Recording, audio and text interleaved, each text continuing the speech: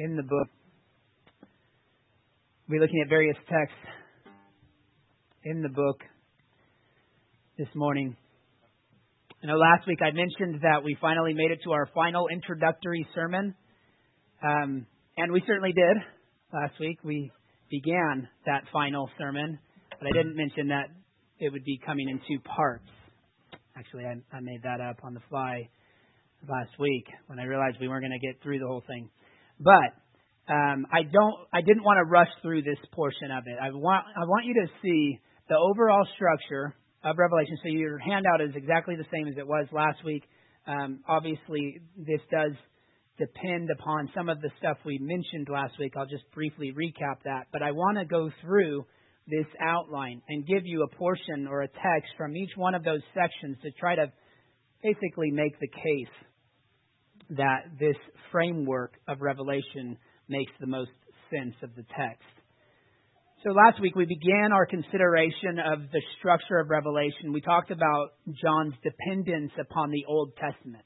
His frequent allusions to the Old Testament is very obvious, right? We cannot understand Revelation without taking his allusions seriously.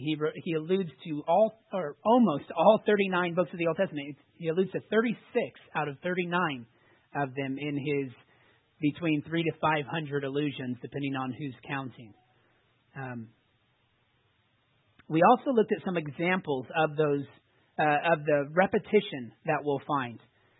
We looked at the repetition in terms of numbers between sections 3 and 4, regarding the 42 months, the 1,260 days, and then the phrase times, and time and a half. All of those references equal 3.5 years. And so the argument I made was that those are parallel events that are taking place, right? It's not 3.5 years, 3.5 years, 3.5 years. They're parallel events, and they're in different sections of Revelation. So you already have some overlap. And that's a very obvious overlap because really no one denies that 42 months is not 3.5 years. That 1,260 days does not also equal 42 months, which is also 3.5 years. So again, no one can deny that parallel. The argument that I want to make is that parallel happens in each one of these sections, not just in that overlap from 3 to 4. So we compared the trumpets and the bowls, and we found that each deal with the judgment on a particular part of the earth in a parallel fashion. So you have not just section 3 and 4 parallel, but now you have 3, 4, and 5, or arguing that the 7 trumpets and the bowls have a lot of parallel between them. So the main idea, again, at the top of your outline, is that the structural frame of Revelation is the 7 cycles of recapitulation, which cover the entire period between the first and second coming of Christ. And again, I know that word is big, but it's a helpful word because it describes what we see, this recapping of events that have already been described, right, from different angles. So think of it as a movie scene or a set where you're looking at the same event, the same scene, but you're looking at it from different angles. So in fact, you do see different characters in the scene. You see different aspects of that scene that you wouldn't have. So it's recapitulation of the same event described from a different angle. And all of it covering that first and the time period between the first and provide coming of Christ. Now, one of the commentaries that I'm reading is Vern Poythress, and he does provide some very detailed outlines that I think are excellent, and they're helpful. They actually complement this outline. They don't contradict this outline. But I think if you're going to just get a broad overview of the book, this is the simplest and most comprehensive basic outline. It's these 7-fold outline. It follows along basically William Hendrickson's view, although I've tweaked just a few of the places where a section ends and another one begins. I follow along closely with Joel Beakey's outline, but I'm not even quite identical with his either. Broken, but ultimately very similar views there of how the book should be broken up into its sections. So instead of reading one passage, we're going to take some time to read portions from each section this morning. So before we begin, let's ask the Lord for His help in understanding. Heavenly Father, we thank you for your word, and we thank you that we can study it and we can be encouraged by it, and that even a child can understand it, Lord, what is essential. We recognize that some of these concepts, some of the discussion in Scripture is over the heads of children, and yet what is essential in your word for salvation is clear and understandable to everyone at any age, Lord. So we pray that you would bless our study of your word now, that you would give us eyes to see the truth, give us ears to hear it, give us hearts that are prepared to receive it and respond to it in obedience. And in the end, Lord, we ask that you would be glorified, that we would be edified. It's in Christ's name we pray. Amen. All right, so this first section is dealing with what I've labeled the seven churches. And of course, the section includes other aspects, but I would say that's kind of the primary component of chapter 1 through 3. Really, the churches aren't even brought in. The letters to the churches don't come in until chapter 2 and 3. But the section emphasizes the unity of Christ, which you have a vision of Christ, the Son of Man, in chapter 1, and his church. He is with her. He is standing in her midst. He calls her to repent of her spiritual lethargy and compromise with the world. She is called to remain steadfast in her struggle against worldly temptation. And you have a continual refrain in these letters. Notice chapter 2, verse 7. And he who has an ear, let him hear what the Spirit says to the churches. To the one who conquers, I will grant to eat of the tree of life, which is in the paradise of God. That first sentence, he who has an ear, let him hear what the Spirit says to the churches, is repeated. Notice this was the first church that you have a letter written to is Ephesus. You have the church of Ephesus receiving a letter that says, he who has an ear, let him hear what the Spirit says to the churches, plural. It's not just let him hear what the Spirit is saying to you, Ephesus, but Ephesus, believers, listen to what the Spirit is saying to the churches, which is all of the rest of these letters, where he repeats that same line, verse 11, to Smyrna. We read this, he who has an ear, let him hear what the Spirit says to the churches. Again, in verse 17, to Pergamum, he who has an ear, let him hear what the Spirit says to the churches. In verse 29, to Thyatira, he who has an ear, let him hear what the Spirit says to the churches. And again, in chapter 3, verse 6, 13, and 22, you have that full sentence there given to each one of the churches. So note the expectation is that all of the letters in Revelation 2 through 3 would have been read by all of the churches. In the very beginning, the first week, as we were laying out the book of Revelation, we talked about the fact that there were other churches in this region of Asia Minor. Although there are 7 listed here, there's other ones that John could have written to.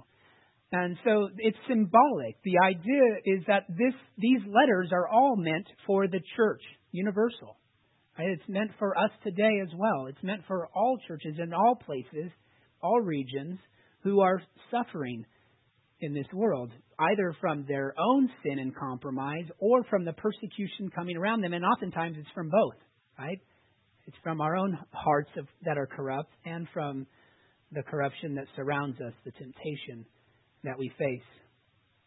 So the church in Ephesus heard what was said to Smyrna, and they were encouraged to hear the Spirit's words to them all.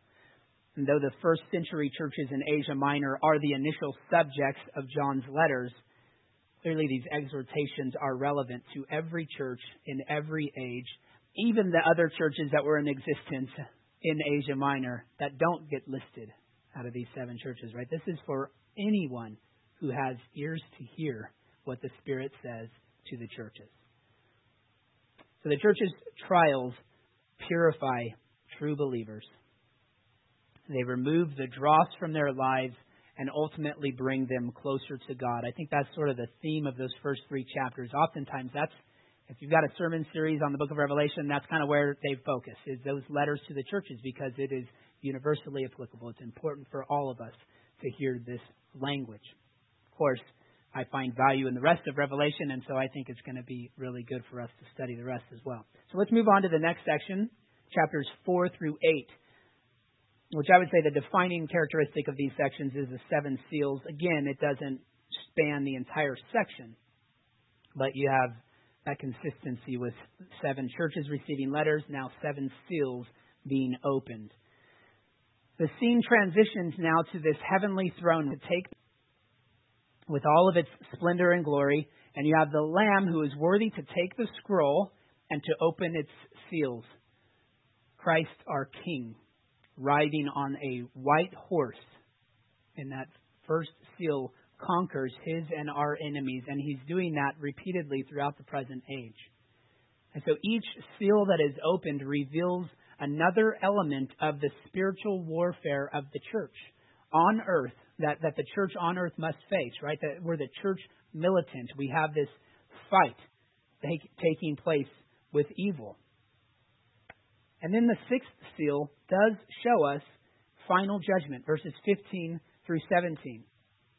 Chapter 6, verses 15 through 17 is the sixth seal showing final judgment. Listen to this. It says, "Then the kings of the earth and the great ones, and the generals and the rich and the powerful, and everyone slave and free, hid themselves in the caves and among the rocks of the mountains, calling to the mountains and rocks, 'Fall on us, and hide us from the face of him who is seated on the throne, and from the wrath of the Lamb. For the great day of their wrath has come. Who can stand?'" Very clearly a picture there of final judgment. They're crying out for the mountains to fall upon them. And what's that followed by?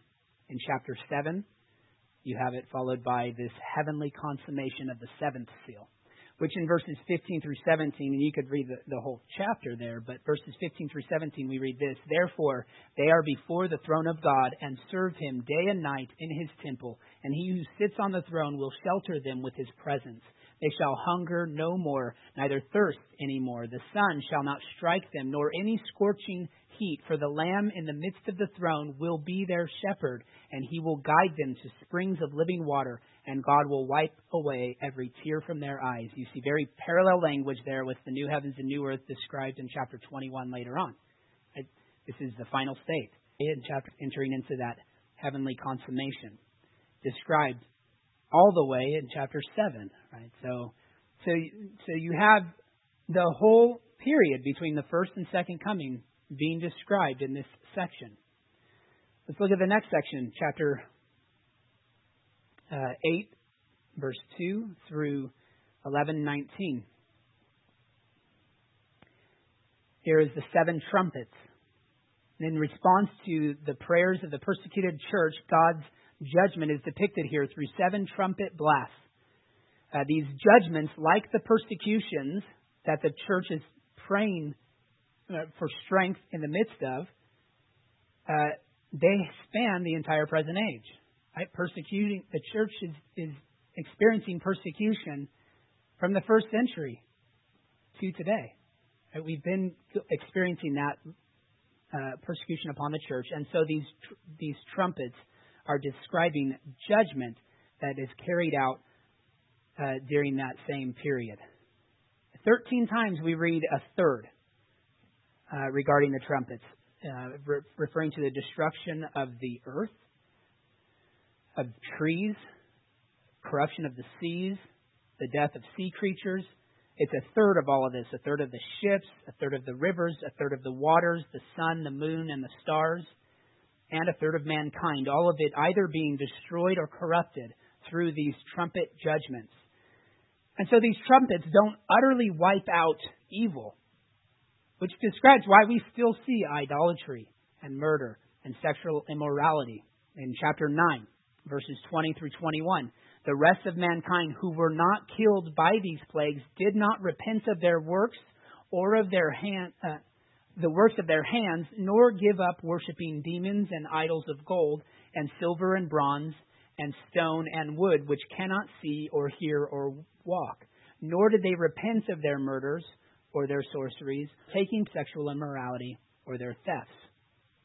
Okay, so there's partial judgments that are taking place throughout history. That's described by these trumpets. And at the same time, what happens in this same section as well is the church's witness is taking place. In chapter 11, verse 7, and when they have finished their testimony, these witnesses, which represent the church, when they finish their testimony, the beast that rises from the bottomless pit will make war on them and conquer them and kill them. Clearly talking about the end here now. Now, if the witnesses are the church and the beast kills them, how does that explain history? Well, we'll see in chapter 11 that they rise again. Right? They come back to life and God calls them to heaven. Chapter 11, verses 11 through 12. And then we read of a final judgment in chapter 11, verse 18. The nations raged, but your wrath came. And the time for the dead to be judged, and for rewarding your servants, the prophets and saints, and those who fear your name, both small and great, and for destroying the destroyers of the earth. Very clearly, again, you have the final judgment taking place. You have partial judgment happening throughout, and a representation of that final judgment.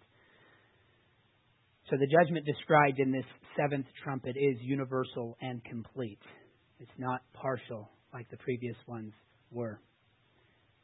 All right, so you get to the next section, which transitions now from an earthly struggle to a heavenly struggle. And it's sort of like the spiritual conflict that's taking place behind the physical persecution that we experience on earth. Behind all of this earthly conflict and destruction lies this age-old conflict between the seed of the woman and the seed of the serpent. Genesis 3:15. Right, Satan is depicted as a dragon in chapter 12, seeking to devour Christ, seeking to devour the male child, essentially at his first coming. That first section there is essentially a Christmas text. Right? It's the first coming of Christ, and the dragon is seeking to devour the child. And when this fails, he pursues the woman and the rest of her offspring, which represents the church. Chapter 12, verse 17. So the dragon forms a counterfeit trinity with the beast and the false prophet, and they employ the help of the harlot Babylon. And they unite to destroy the church. But we get a vision in chapter 14, verse 3, of the 144,000 that have already been described in chapter 7 as enjoying the heavenly consummation. That 144,000 who had been redeemed, we see that in verse 3. Look at 14, verse 3. They were singing a new song before the throne and before the four living creatures and before the elders. No one could learn that song except the 144,000 who had been redeemed from the earth. This is a picture of the universal church gathering together. It's an astronomical number, right? It's a massive number that describes the church universal. And where are they gathered? They're found standing victoriously with the Lamb on Mount Zion. Right? So you have the beast gathering people together, gathering forces to destroy the church, but the church will be victorious with the Lamb. Once again, this section will conclude with final judgment in verses 14 through 15. Then I looked, and behold, a white cloud, and seated on the cloud one like a son of man, with a golden crown on his head, and a sharp sickle in his hand. And another angel came out of the temple, calling with a loud voice to him who sat on the cloud, Put in your sickle and reap, for the hour to reap has come, for the harvest of the earth is fully ripe. He's about to reap the judgment of his wrath, ultimately upon the earth. So although Christ's enemies are ultimately defeated in this same time, at the same event, the second coming of Christ, Revelation describes them separately. Okay, so it takes each one of them and depicts their destruction separately. And that's where we begin with the seven bowls in chapter 15. Chapter 15 through 16. Those who identified themselves with the beast, these are humans who identify themselves with the beast, are filled with hatred for God. and they live in unrepentant rebellion against him. Specifically, you see that in chapter 16, verse 9 through 11. They were scorched by the fierce heat, and they cursed the name of God, who had power over these plagues. They did not repent and give him glory. The fifth angel poured out his bowl on the throne of the beast, and its kingdom was plunged into darkness. People gnawed their tongues in anguish and cursed the God of heaven for their pain and sores. They did not repent of their deeds. In verse 21, and great hailstones, about 100 pounds each, fell from heaven on people, and they cursed God for the plague of the hail, because the plague was so severe. So what's being described here is those who were living in unrepentant rebellion receiving the wrath that they're due. The warnings of the trumpets are now followed by the experience of the bowls of God's wrath. Again, this is clearly representative of the final judgment, which will conclude with a shout from the throne of heaven declaring, "It is done." Chapter 16, verse 17. The seventh angel poured out his bowl into the air, and a loud voice came out of the temple from the throne saying, "It is done." So you have judgment taking place, partially, final judgment being described once again there at the end. The sixth section, 17 through 20. The next enemy to be defeated is the great prostitute, who made the earth drunk with her sexual immorality. Okay, so in the previous section, the seven bowls, it's the judgment of those who had gathered and united with the beast, humans who had identified themselves with the beast. But here you have the harlot primarily being described as being judged. And she'll be followed by the destruction of the beast. But this is the next enemy to be defeated, is the great prostitute who made the earth drunk with her sexual immorality. In fact, the description of her in chapter 17 is that she herself is drunk with the blood of the saints that she has tempted with her sexual immorality. And so all those who identify with her will mourn her death. Chapter 18, verses 9 through 20. We won't read that whole section there, but verses 9 through 20 describes the earth essentially mourning. Look at verse 9. 18:9, and the kings of the earth who committed sexual immorality and lived in luxury with her will weep and wail over her when they see the smoke of her burning. And so they're mourning while the saints in heaven are described in chapter 19, verses 1 through 5. And after this, I heard what seems to be the loud voice of a great multitude in heaven crying out, "Hallelujah! Salvation and glory and power belong to our God, for his judgments are true and just, for he has judged the great prostitute who corrupted the earth with her immorality and has avenged on her the blood of his servants." So while the earth is mourning her death, saints in heaven are rejoicing at her passing. Right, these saints are then invited to enjoy the marriage supper of the Lamb in verses 6 through 10. Of chapter 19. You have the marriage supper of the Lamb. And the reason why they're invited into that is because the rider on the white horse is now conquering the beast and the false prophet. He's putting them to an end in verses 11 through 21. Then you finally come to chapter 20, the beginning of the millennial reign. You have the millennium once again shows us this entire age between Christ's first and second coming, which involves the binding of the dragon from deceiving the nations in verses 1 through 3, as well as the reign of saints from heaven, described in verses 4 through 6. And then finally, the dragon is defeated in verses 7 through 10, followed by the final judgment, once again described in verses 11 through 15. So read with me that section. Then I saw a great white throne, and him who was seated on it. From his presence earth and sky fled away, and no place was found for them. And I saw the dead, great and small, standing before the throne, and books were opened. Then another book was opened, which is the book of life, and the dead were judged by what was written in the book, according to what they had done. And the sea gave up the dead who were in it. Death and Hades gave up the dead who were in them, and they were judged, each one of them, according to what they had done. Then death and Hades were thrown into the lake of fire. This is the second death, the lake of fire. And if anyone's name was found or was not found written in the book of life, he was thrown into the lake of fire. So again, very clearly the final judgment. And this is followed in the book of Revelation by the final reward. And notice the contrast. First of all, go back to chapter 17, verses 1 through 3. I want you to see a contrast between the prostitute, described in 17, the harlot of Babylon, and the bride of Christ, described in chapter 21, verses 9 through 10. So in 17, 1 through 3, we read, Then one of the seven angels who had the seven bowls came and said to him, Come, I will show you the judgment of the great prostitute who is seated on many waters, with whom the kings of the earth have committed sexual immorality.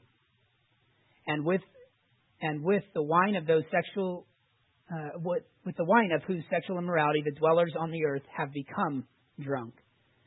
And he carried me away in the spirit into a wilderness, and I saw a woman sitting on a scarlet beast that was full of blasphemous names, and it had 7 heads and 10 horns.